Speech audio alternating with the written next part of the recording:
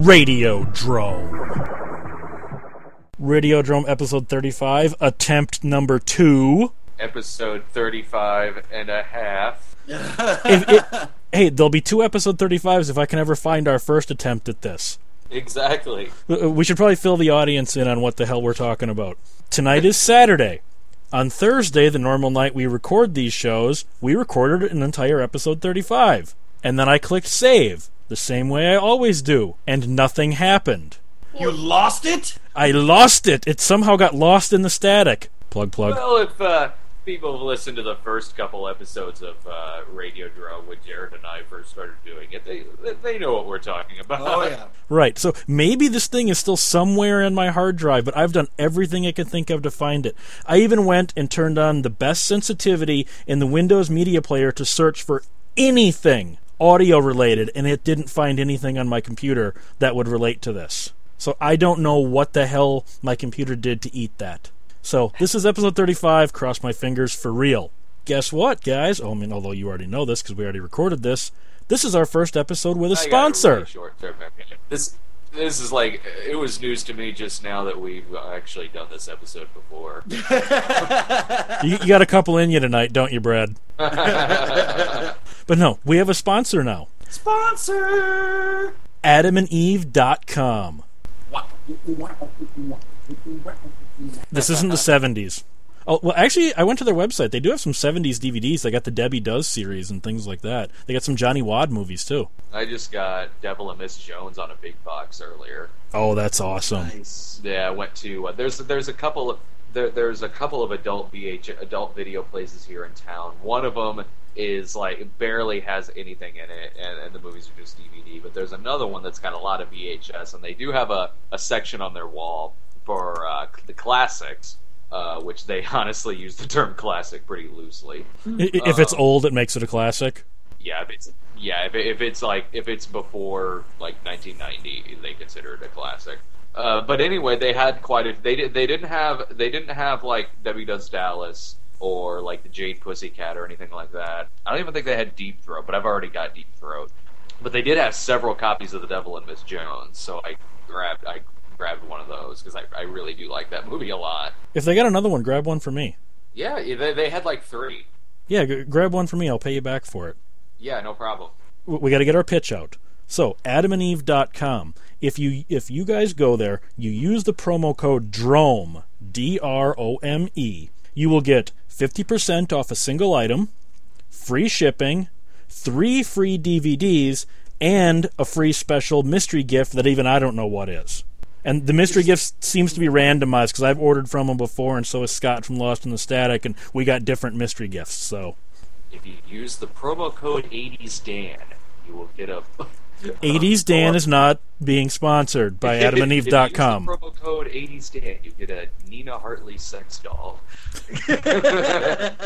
So what I'm saying... And done. So what I'm saying to our fans is go to AdamandEve.com, get a little, butt toy or a little fleshlight or something like that, and make sure you use the promo code DROME. Well, because we don't get credit for it if they don't use our promo code, and they don't get the 50% off and the free shipping and all that. You laugh, but I have seen a couple of comments, and they obviously have something up their ass. Oh! My hat is off to you, Mr. Jones. What? My hat is off to you, Mr. Jones. Snap! That was a great one. all in good fun. I think you just got douchey McNickpick. Yeah, I think you just nailed him right there. Speaking of that, and since AdamandEve.com is our sponsor, I might as well be a complete and utter whore here. Okay, you guys are going to Horror Hound in November, correct? Well, I sent the contract. I'm waiting to hear back from them, but yeah, hopefully we'll be able to go and have a table again. But I'm waiting to hear back from them. We, Hank Carlson and from Autumn Night Studios and myself, we are going to Horror Hound as press. We have the press passes, we have our equipment. This is where I need help. We don't have plane tickets. So, does anyone want to help us out with the plane tickets from Green Bay to Cincinnati? Does anyone have a crop duster? We could hitch a ride. I'm thinking more of donating money. Oh, well, that's not as zany. No, it's not. But we've already got the press passes.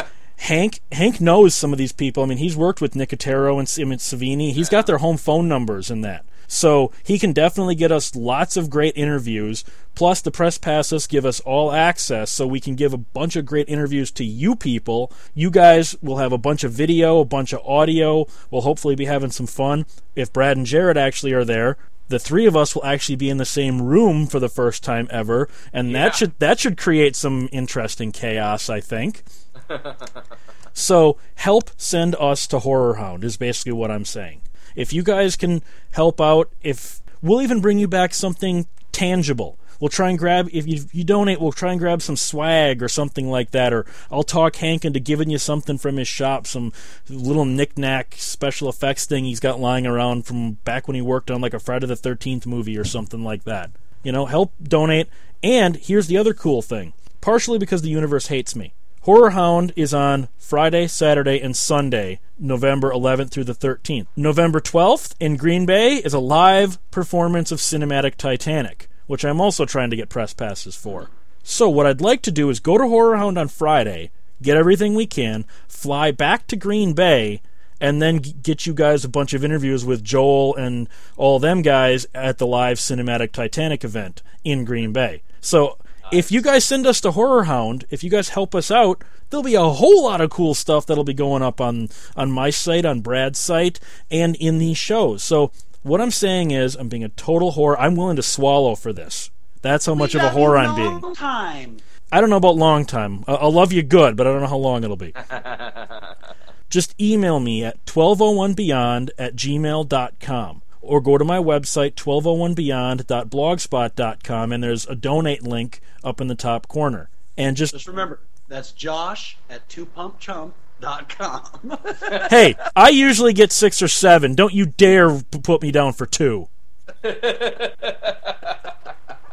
Damn you, Jared. You know what? From this point forward, you're the bottom in this show. But a power bottom. As I told Brad the first time we recorded this, I'm actually a little disturbed that I actually know what that means. Yes, it generates all the power. So to finish up the whoring, adamandeve.com. Use the promo code DROME and help send us to Horror Hound. Now that we're done whoring, unless you guys got something you want to whore quick before we actually move on. And remember, next time you have a butt plug in your butt, you can think of Radiodrome. You know what that made me think of? How I learned to stop clenching get butt plugs. What? I started thinking about how I learned to stop clenching and love the plug. Or, sorry, Dr. Butt Love, or how I learned to stop clenching and love the plug. I was going to say we should now just get a bunch of butt plugs and, like, if we have a Radiodrome logo, put it on the butt plug. Do we really have that big of an either gay audience or experimental audience to really warrant that, though? I'm just saying, our sponsor is Adam and Eve for some reason. Put the Softly from Cable logo on it. Oh, there you go. Well, and technically it's not Adam and Eve. It's adamandeve.com is our sponsor. But the people have to use the promo code or we don't get credit for it. So you guys have to use Drome, and you don't get the extras if you don't. Now that we're done being whores, what's going on with you guys this week? Nothing too much. We found some episodes of... So I was hanging out over at Brian and Sarah's earlier, and we found some episodes of some new series that Steven Seagal is like shopping around. Like a reality series or a scripted? No. It's not a reality series. It's called like True Justice or something like that, or I think that's what it's called. And no, it's not a reality series. It's like a cop show or something. I think I don't know. They've got it over at Brian and Sarah's, but it's at least like 13 episodes long, and Seagal is trying to shop it around to different networks to see if one of them will pick it up. I don't think anyone has picked it up, but it is easy to find. Is it just like something you torrented? I don't know where he got it. It was Brian's the one who got it. I'll have to email him and ask him because I'm a big Seagal fan. I'm interested in that. Me too. That's why I'm interested in checking this out. for all the bluster about Seagal, did you ever watch Steven Seagal Lawman?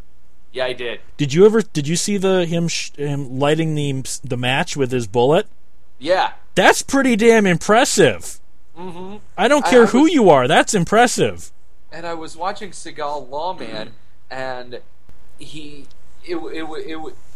was done. It was shot so well. It's like, wow, he's still really fast. This guy's still really got some moves. And like Steven Seagal Lawman did a much better job of showing what he's capable of doing than many of his recent direct-to-video movies that are, all sped up, all, obvious body doubles, obvious voice doubles.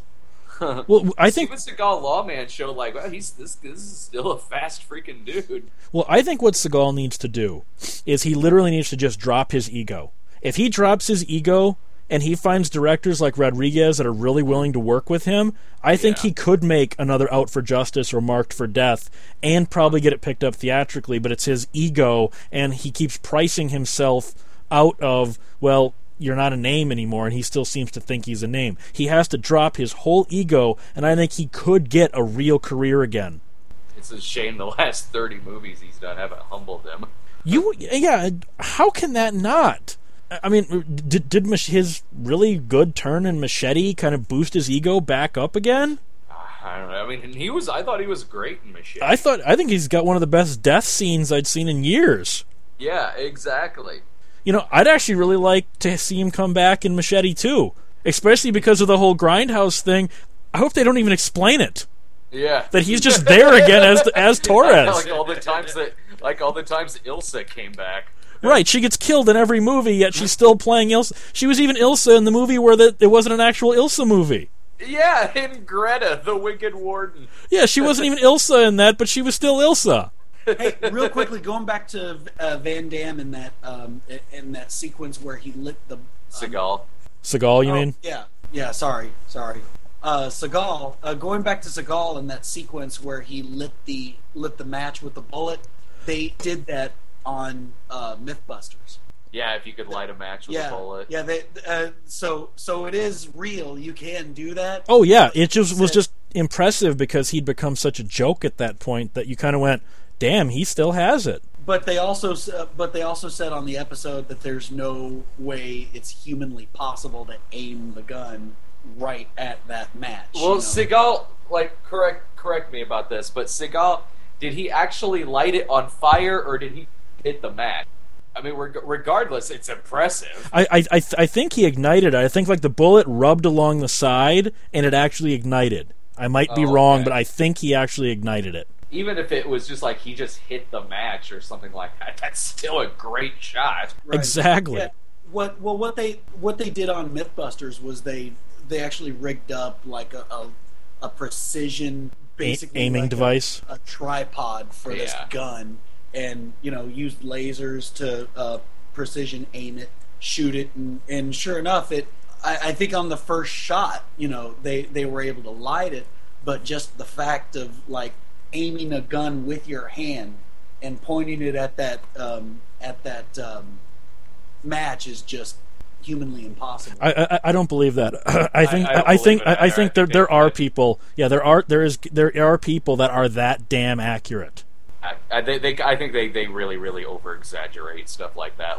And I like the show, all right, but there are episodes where it's okay, when they were testing the theory of can you make a person wet the bed if you stick their hand in warm water? I saw that, and it didn't work for the few people that they tried, but they kept waking up. So then at the end of the episode, it was myth busted or something like that. It's well, okay, it didn't work for a few of you. That doesn't mean it won't ever work, period. Yeah, they do call busted a little too fast sometimes. Something else I wanted to talk to you guys about, since we were talking about Seagal a little bit. Remember a couple episodes ago we were discussing they just don't make movies like this anymore? Yeah. Have you ever seen Malibu Express? The Andy Sedaris film with the two girls? Yeah, and he's got the car and they blow up the helicopter and everything. Yeah, I caught that, and because there was more than one of them, right? Wasn't it a series with the same two girls? Yeah, Malibu Express was the most famous. Then they had Hot Ticket to Hawaii, and there was at least one more, but I can't remember the title off the top of my head. I used to watch those on Cinemax when I was a kid. Oh, those movies were cable staples. Oh, yeah. I picked up the DVD for Malibu Express, torrent. I didn't actually pay for it. I torrented the DVD. And I'm watching this, and one of the extras is trailers for all the other Andy Sedaris films from the 80s and 90s. Yeah. And I'm just watching these and literally going, they don't make movies like this anymore. They need to. Yeah, Andy Sedaris was kind of like to skin flicks, to like action skin flicks that you'd see on Cinemax, like what Godfrey Ho was to being like that prototype of that very stereotypical kind of 80s action. Andy Sedaris was very much like that towards the skin flicks, like what you think of in your head of what constitutes a softcore action late night Cinemax movie. The stereotype that you think of in your head is very much the Andy Sedaris movie. Well, and I'm actually surprised when I read up on like Malibu Express that movie had like only a $300,000 budget. So, I mean, it's got Ferraris and all these huge boats, and it's got all these yachts, and there's helicopters exploding, and tons of shootouts, and beautiful sweeping camera moves. And I'm like, how in the hell is that only a $300,000 movie? That would have cost Michael Bay $10 million to do that. Well, I mean, I kind of believe it for back then. I mean, you could do a lot more with $300,000. I mean, however you put it. I mean, $300,000 though is impressive. Is impressive for that movie. At the same time, it doesn't really surprise me that that's how much that movie cost. But to counter my own argument here, as I'm watching the trailers on the DVD, which are all chronological, once he starts getting into around 91, 92, 93, you start to see the video quality going down. Sure. The acting quality going down. The set pieces being reduced. He clearly was not getting the money he had when he was doing like Hot Ticket to Hawaii and Malibu Express. And I think that was when the whole action softcore porn genre started to die. Yeah, I kind of noticed the decline around like about 95 or 96. Honestly, like, I'd be sitting there and I'd be watching those on Cinemax, of course, sometimes on Showtime. But of course they were always stuff from 91, 92, 93. Right. Not saying that there weren't a lot that were made in the mid to late 90s, but the ones that often got the repeat airings would be from the early 90s. I personally highly recommend our listeners go out and pick up Malibu Express. If you've never seen one of these action-sploitation movies that Brad and I are always talking about, this is the prototypical 80s action-sploitation movie. Yeah, definitely check that out. I'm gonna end up doing Hard Ticket to Hawaii is one that I've been wanting to do on the Snob for a while. I might do that at some point. And Malibu Express, a good softly for cable. Well, and that's the other thing. I can't remember if it was Rex Reed or Roger Ebert. One of them reviewed Malibu Express and asked why his movie theater showed this, since the movie theater doesn't normally carry porn. He said this movie is porn. It just doesn't show penetration, and that this is not a movie. This is a porno film. That sounds. I disagree with that, but that sounds more like something that Rex Reed would say. Okay, I couldn't remember who it was. Because I mean that sounds more like something Rex Reed would say. I know Roger Ebert has used that kind of argument before about like getting upset that a slasher movie is playing at like a theater he used to go to as a kid. Like, I think that's in his Friday the 13th Part 2 review. But when it comes to I've never really seen Roger Ebert get that uppity about porn. I mean, he gave a star review to Devil and Miss Jones, and his complaint about, I remember one of his main complaints about Caligula was that it wasn't that it was porn, but that it wasn't sexy. Well, look at do you remember their famous Silent Night, Deadly Night review? Yeah, that was between that review and Friday the 13th Part 4, that was one of the main things that inspired me to do my show. For the listeners who don't know what he did for that one, him and Siskel read the credits, and then they would read the writer and go, "Shame on you." The director, shame on, and they went through the whole credits and just tried to shame them for making Silent Night, Deadly Night. What did, at that point, a couple of things. One, I remember them talking in that review that oh, these people are going to be, upset that their names are out there, blah, blah, blah. Store in the movie is named after one of the producers. I don't think they care. And two, at that point, what did they want out of a slasher movie? Really? Okay. Well, they give Halloween 4 stars. They each give Halloween 4 stars. Call it one of the best movies of the year. Okay, fine. But then after that, no matter what slasher movie came after that, 1 star, half a star, 0 stars, just so forth and so forth and so forth. And then you have something like Silent Night, Deadly Night, which actually devotes a huge amount of time to building up its bad guy, to building up the person who goes crazy. It isn't just a person going around just massacring people. It actually has a build-up to it. And for them to get so pissed off about Silent Night, Deadly Night, at that point, what did they want? I think, and I'm just speculating here, obviously, but I think they wanted the whole slasher movie genre to vanish. Because I know most major film critics hated a slasher movie. It didn't matter if it was good or not. If teenagers got stabbed with household implements, that made it a terrible movie. Yeah, but if it's Halloween, it's okay. Right. Because I remember when Harlan Ellison told a story when he did a talk at a juvenile detention center when they found out that he wrote movies. All they were asking him about, did you write that Friday the 13th Part 3? Did you do that Omen? And every single movie that they were interested in was a slasher flick, and that was it. And he said it kind of sickened him. Well, and another thing, too, did you ever see the episode that they did where they devoted the whole time to talking about slasher movies and how sexist they are? I've heard about that one. I actually may have seen it when it first aired. I don't remember it, but I watched that show all the time around that era. Too. I probably saw it. I just don't remember the specifics of it. It was just them, just like the whole, like they were calling the slasher movies like women in danger films, and went on this whole rant about how, this genre of horror is sexist and why it's sexist and all that, and that they just hate women, they hate women. All these movies is just about, like, torturing women. Okay, well, first off, 90% of the time it's a woman who survives these things and actually does away with the killer.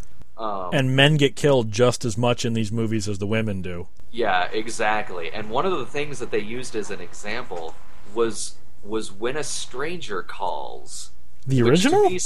Which to me says they only watched the first 20 minutes of the movie and didn't watch anything after that. I love the original When a Stranger Calls. The original When a Stranger Calls, at that first 20 minutes, yeah, which is great, but then after that is a real kind of psychological study on the guy getting out of the institution he was at for the crimes of the first 20 minutes of the movie. Well, I remember, I can't remember if it was Siskel and Ebert or just Ebert, but have you ever read Ebert's review on I Spit on Your Grave? Oh, yeah. I mean, to him, that is the worst film in the history of film. I Spit on Your Grave. He hated it more than we can ever verbalize. And I don't understand that. I mean, is it a hard movie to sit through? Yeah, but it's kind of supposed to be. Yeah, it's supposed to be. And that movie very much, it is what it is. It is a rape revenge movie. In its biggest form, it's rape and it's revenge. And if you don't like it, fine. But it's not one of the worst movies ever made.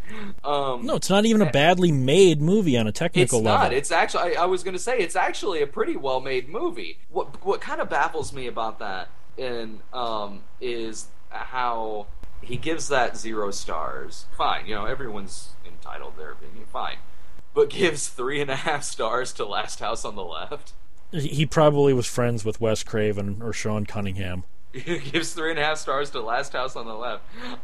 I Spit on Your Grave is a better movie than Last House on the Left. Oh, absolutely. See, I never really thought the original Last House on the Left was that good. I have not seen the remake.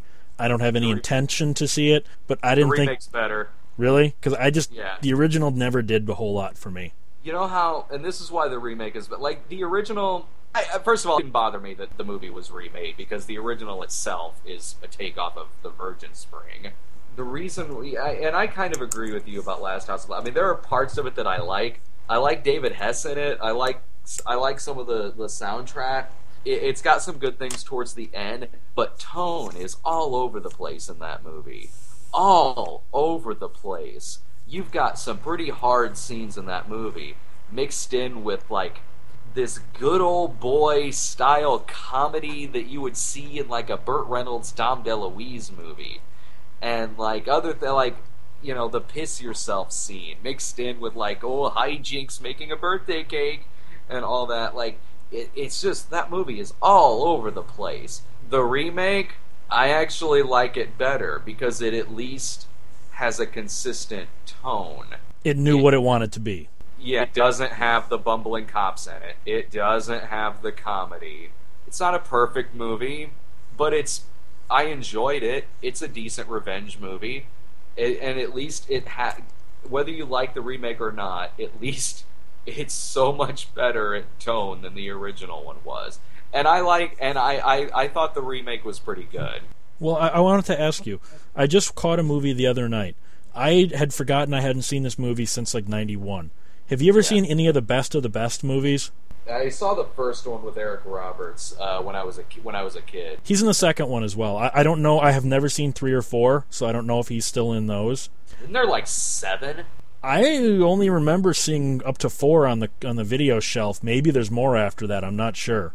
But I'm watching part 2, and keep in mind, I liked the first one. I think part 2 is a better movie for our kind of people, because it's about underground pit fighting and getting revenge and things like that. Whereas the first one was sort of a serious movie, sort of. This one, Eric Roberts was ripped, man. Oh yeah! Holy crap! He was, and it was clear he was doing most of his own fighting in that movie. Oh yeah! You could see his face. Eric Roberts was ripped back in the day, man. And even like nowadays, I mean, he's not fat. I mean, you can tell that he could probably still snap your neck off. Well, Brad, the Eric Roberts I worked with on Project Solitude, I mean, was he bigger? Yeah, he was a little bit bigger. He was just still a really nice guy, but he was a little bit bigger than he had been in years previous. Let's put it that way. Oh, okay. When I see him in recent stuff, I mean, he's not in like shape like he was in Best of the Best, but he doesn't look like he's in terrible shape. Well, no, I wouldn't say he's in terrible shape. He just was not in. He wasn't Steven Seagal big. Oh, he just was not the best of the best. Rude Awakening, Eric Roberts.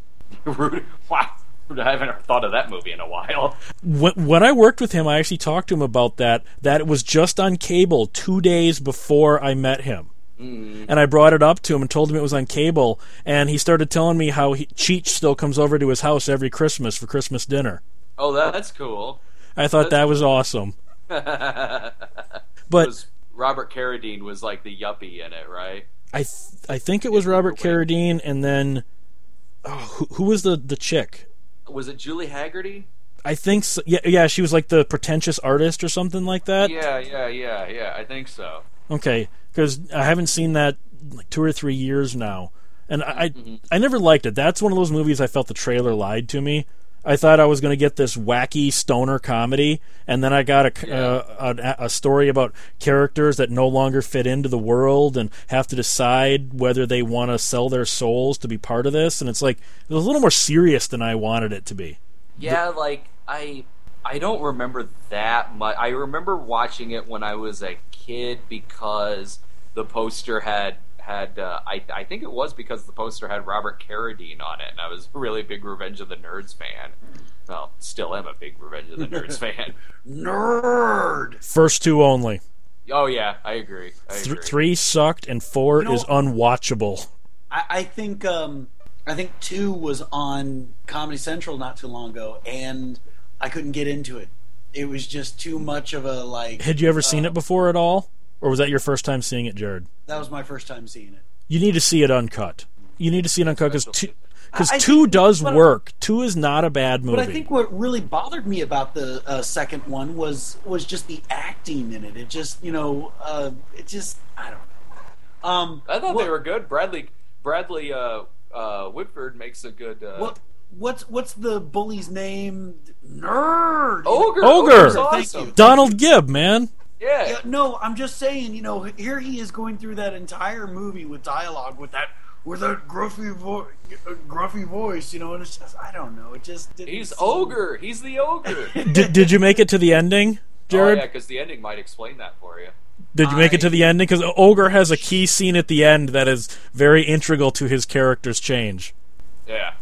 I think I did something about they were in some water. Like Well, they get No, thrown after off, that. Yeah, they get thrown off like a boat, but this is after that. Oh, I guess I didn't get it that far then. Ogre joins Lambda Lambda Lambda, and he gets nerdy glasses taped in the center, and his hair combed back, Yeah, and all he that. becomes a nerd.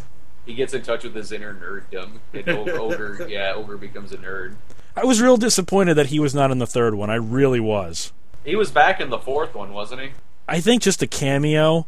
But see, I always remember Donald Gibb either as Ogre or from First and 10, the HBO football series. Or Bloodsport. Never seen any of the Bloodsport movies. Really? None of them. Never been a Van Damme fan. You'd probably like Bloodsport. Was that back when Van Damme was still good? That was one of his early ones. Yeah, that was an early. That was, I think, even before Kickboxer. Was that before Cyborg or after Cyborg? I think it might. I think it might have been after Cyborg. I think it was after. Okay, how about Cyborg 2? It was definitely after Black Eagle. How about Cyborg 2? So I've never seen Cyborg 2 with Angelina Jolie. And I remembered loving Cyborg when I was a kid. Yeah. And I watched it again a couple of months ago. I could barely make it through the credits. The movie it was terrible. I actually remember enjoying the second one more than the first one. Because I never really liked the first one.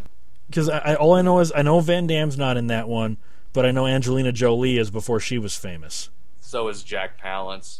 Oh, he was in everything. Well, yeah. Is there anything Jack Palance wasn't in? Batman Returns. Maybe. I'm sure there's a one frame of him in there somewhere. Oh crap! I showed Jillian Weird Science for the first time earlier. She'd never seen Weird Science? Never seen Weird Science. It baffles me because she's seen a lot. She really has. Without getting too personal, I was going to say, without getting too personal, is she around your age? Around what age is Jillian? Yeah, we're both like the same age. Okay. I'm like a few months older. Okay, I was just wondering if maybe she hadn't seen it because she's 5 years younger. I don't know I've never met Jillian, so no, it just had never. I don't think it ever really come up because I just automatically assumed that she had seen it, or if she had said she hadn't seen it, I might have just forgot. But I don't know why I'd forget that because I love Weird Science. Oh, the TV series sucked. The movie was great. Oh, the movie is just one of the best tomfoolery movies ever. Bill Paxton owns every scene he's in. Oh yeah, Chet is just an amazingly asshole of a character. And you got Robert Downey Jr. and Robert Russler, Ian and Mad Max. And you got Steven Seagal's wife back before she looked like a plastic surgery disaster. And she's great in that movie. She even dominates all the scenes that she's in. When she whips the gun out on Gary's parents. She's funny, really charismatic in this movie, and really intimidating. Well, and you got Michael Berryman and his name just fell out of my head from the Road Warrior. Vernon Wells as the Road Warrior. I mean, Vernon Wells is basically playing the same character from Road Warrior. Yeah. And if you people haven't seen the movie, it does make sense in the film how that happens. Is this your party? Tossed off to any magazines today. How'd you like your friends here to know that you wear a bra on your head? Yeah, so she hadn't seen Weird for some reason. She hadn't seen Weird Science, so I'm like, oh my god, I watched this movie 100 times when I was a kid. I still watch this movie all the time. So I popped it in, and she loved it. She thought it was great. That's one I need to show my son still. I've got this huge stack of movies I have to show my son. Okay, here's a question. How did you first see To Live and Die in L.A.? I rented it with my dad. Okay, you just proved my point right there. That is a movie that dads pass on to their sons. I showed my son that. I was talking to Frederick Fritz from the Erase Rewind podcast. He first saw that with his dad. My uncle, he first saw it with his dad. And I am showing it to my son. You first saw it with... That's a movie that dads pass on to kids. I agree with that, because that's how I saw it. We went to the video store. My dad's like, you'll really, really like this one. Because I think we might have watched, at least within that same year, we watched like The French and The Frenchman 2 together.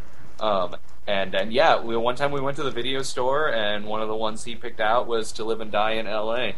Because I saw it with my dad on cable the night it debuted on HBO. My dad had seen it in the theater, and he's like, "You'll really like this. Sit and watch this movie." Yeah. And when I showed it to my son, it was on cable, so I didn't even have to yank out the DVD. It was one of the channels that shows stuff widescreen too. So he got to see it, To Live and Die in L.A. proper. And see, here's the funny thing with my son. My son's 18 now, and my son has problems recognizing actors that are famous for other things. He did not recognize Gil Grissom in that movie. Oh. Same thing with Summer School. He cannot see Leroy Jethro Gibbs in Summer School. Oh, show him the one where he played Ted Bundy. Yeah, the Deliberate Stranger. Yeah. It's like, no, that's Gibbs. I remember once I was watching First Blood on cable one night, and he asked why Horatio was a cop in this. David Caruso? I was watching something with Sarah not long ago where I pointed Caruso because she didn't reckon. It was Twins. We were watching Twins, and he plays the parking garage attendant who like helps Danny DeVito steal cars. You know what movie you need to show her for David Caruso? Hudson Hawk. He is great as Kit Kat. Oh, we've watched Hudson Hawk. That's Brian's a huge Hudson Hawk fan. So we all watched Hudson Hawk not too long ago. I saw that 7 times in the theater. I didn't see it at the theater. When it first came out on video, when it was a new release, my dad and I rented it. Because I saw that. It was one summer. Every single night that week we were bored, so we went every single night in a week to go see Hudson Hawk. It's one of those like notorious kind of bad movies that I kind of like. All right, I don't think it's that bad. It's got some really funny parts. Do you want me to rape him? It just comes out of nowhere. Yeah. And people just didn't get with that movie that it was meant to be like a live action cartoon. That's the thing. Yeah. I think that was what threw a lot of people off. Was it was really sold as like a straight on action film. Well, it's not. To me, one of the biggest problems with that movie is Sandra Bernhard. I've always hated, not disliked her, hated her as an actress. And she chews so much scenery, I'm surprised she didn't put on 40 pounds. Yeah, she is the worst part of that movie. I was going to say, Sarah had never seen the movie before. Brian and I had. And, Sarah liked it, but again, the Sandra Bernhard thing is like, she is the worst part of this. The only thing I can think of that I liked her in, well, actually 2 things. Follow That Bird. Also, King of Comedy. What about you, Foils? What do you think of Hudson Hawk? I haven't really seen a whole lot of stuff with him in it, I don't think. With Bruce Willis? Oh! Hudson Hawk is the name of the movie. Hudson Hawk is the name of the movie starring... Yes! Sorry. I have not seen Hudson Hawk yet. Brad, how have you not shown him Hudson Hawk yet? Yeah. I just assumed he'd seen it. Kind of like with Jillian in Weird Science. I just assumed she had seen it. Who hasn't seen Weird Science? Exactly. Well, just like what I told you in the first time that we did this, I had just shown my son New Jack City, and he liked it a lot. Now I'm going to show him Natural Born Killers, because he's never seen that yet. So I'm hoping he likes NBK. Director's cut, no less. You know, like New Jack City, you know, Jared, I know you haven't seen it, but you need to. Snipes is awesome in this movie. Oh yeah, New Jack City is fun. Even Chris Rock. I hate Chris Rock, and he's really damn good in the movie. He is, and I like Chris Rock's stand-up a lot. I haven't liked a lot of movies he was in. Well, you know what my son actually said to me while we were watching that? Yeah. Speaking of the Ice-T's role as the undercover cop, he actually goes, I could have seen Eddie Murphy doing his part. Weirdly enough, I could too. Oh, sure. Mm-hmm. I could see Eddie Murphy doing that. The darker Eddie Murphy role. Well, yeah. But I mean, I could see Eddie Murphy having pulled that off in, what was that, 91? Yeah. I could have seen 91 Eddie Murphy doing that. Now, not so much, because all he wants to do is wear fat suits and make a fool out of himself. But back when he was a real actor. All right, so have either of you guys seen Boris Karloff, Wes Craven's Chiller?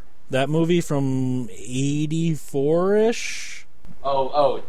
Chiller. Sorry, for some reason I thought you were talking about Shocker. No, I've seen Shocker. I saw that in the theater. No, Chiller with Paul Sorvino and the guy from Xanadu. What the hell is his name? You know who I'm talking about. Michael Beck? Yes. Did Xanadu, you went with Xanadu, not Warriors?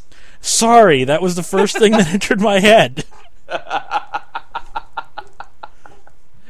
Yeah, Paul Sorvino from William Shakespeare's Romeo and Juliet. I remember him most from Law and Order or Goodfellas.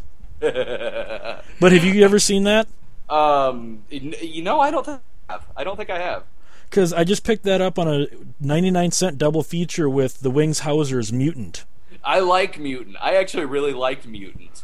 I haven't seen that one either, so I have not seen either one of these on this double feature. Mutant is Wings Hauser is the lead in it, and in the first 10 or so minutes, it had me kind of nervous because I knew the plot of the movie. I read the synopsis. It's that there's these two friends, and I think they're on vacation or something, and one of them ends up going missing, and the other friend is spending the movie trying to find out what happened to them, and of course with the title, it has to do with this mutant. And so in the first 10 minutes, the Wings Hauser character is kind of very much like the partier, the womanizer, So you're saying he's playing Wings Hauser? Yeah. So, because of that, I'm like, oh no, I'm afraid Wings Hauser is going to be the one who gets kidnapped because the other guy is like the very much like straight-laced guy. But then no, the calm, like, straight and narrow guy is the one who gets kidnapped, and Wings Hauser is spends the movie trying to figure out what happened to him. And I'm like, yes! I was like, yes, sweet, it's Wings Hauser's movie. Yes, because, well, like I said, I have not seen either one. 99 cents for a double feature of that. How could I not do that? 50 cents for each movie? Yeah. I'm not passing that up. The only thing I didn't like was they're both on one DVD. Not even a flipper. So they're compressed to be able to fit the two movies on one side of a DVD. I would prefer it be like that than it be like side A and side B, because that was always something that I never liked, was if there was a side A and a side B, because maybe it's me being nitpicky or whatever. I really liked, opening up a DVD and seeing a picture on the DVD, or seeing some artwork on the disc itself. A picture on the disc itself, artwork on the disc itself. I like that. And then when you flip it open and it's like dual layered, side A, side B, it's like, looks cheap. A bootleg looks exactly the same. Mm-hmm. No, I agree with that. Oh, I also a friend of ours, James from VHS Wasteland. Oh yes. Do you go there often? I do. I love that website. I'm telling the audience, VHSWasteland.com. It's updated daily, and if you guys are looking for VHS covers or reviews of old VHS movies, trailers, etc., VHS Wasteland. Mm-hmm. I just recently added a friend link to him on my webpage because I go to his website all the time. It's awesome. It is. Yeah, especially if you guys are like us. If they're listening to this show, they're of the same mindset. Yeah, of the same mindset, and you hear a name called VHS Wasteland, and it immediately piques your interest. You'll love this. You'll love this. We're getting close to running out of time here, so I wanted to say to you and Jared, plug away, buckos. What do I have to plug? If you get a chance, go to my site and check out. I did a little mockumentary called The Ballad of El Topo Chico, and I don't know how many hits it got, but I've never really done a mockumentary or anything before, so I liked how it turned out. So go check out that video. It's at thecinemasnob.com under conventions. Okay, Foils, go. And while you're there looking at that video, check out the videos I made. I've got celebrity interviews with the likes of Mimi Rogers, Linnea Quigley, Catherine Mary Stewart, Lou Gossett Jr., Vivica Fox. The list just goes on. I've got like 7 or 8 of them up there, and I've also got some fun coverage videos of all 3 days of the conventions. I wanted to punch you when I saw the Linnea Quigley video. How did you forget her name, Foils? You know what? It was a long weekend. I had been working really hard, and But it's Linnea Quigley. You got what's her name's name wrong? It was in Hostel. Yeah, Barbara Nedeljakova. I called her Pamela. I called her Pamela like twice toward the end of the interview. Ow! Did she correct you? I haven't seen that one yet. No, she didn't. That was the funny part. She probably just wanted you to leave. Let's get this over with and get him away from me. So, me, 1201beyond.blogspot.com, and help me get to Horror Hound so I can hang out with these guys and bring you guys a whole bunch of interviews. And we've got professional equipment. We've got I think it's Hank's cameras, like a $7,000 camera, professional mics, and we're probably going to be dueling with Jared to try and get to the same celebrities. Huh, Foils? Indeed. So help us my get... My operation is way more efficient because it's a one-man band. My operation's more efficient because my guy knows all these people and has their home phone numbers. Ha! So, ha! So, Stalker! help me get to Horror Hound. Alright, this has been episode 35. Let's hope you actually hear this episode, and if you've listened to the beginning of this, you know why. So I'm saying good night. Good night.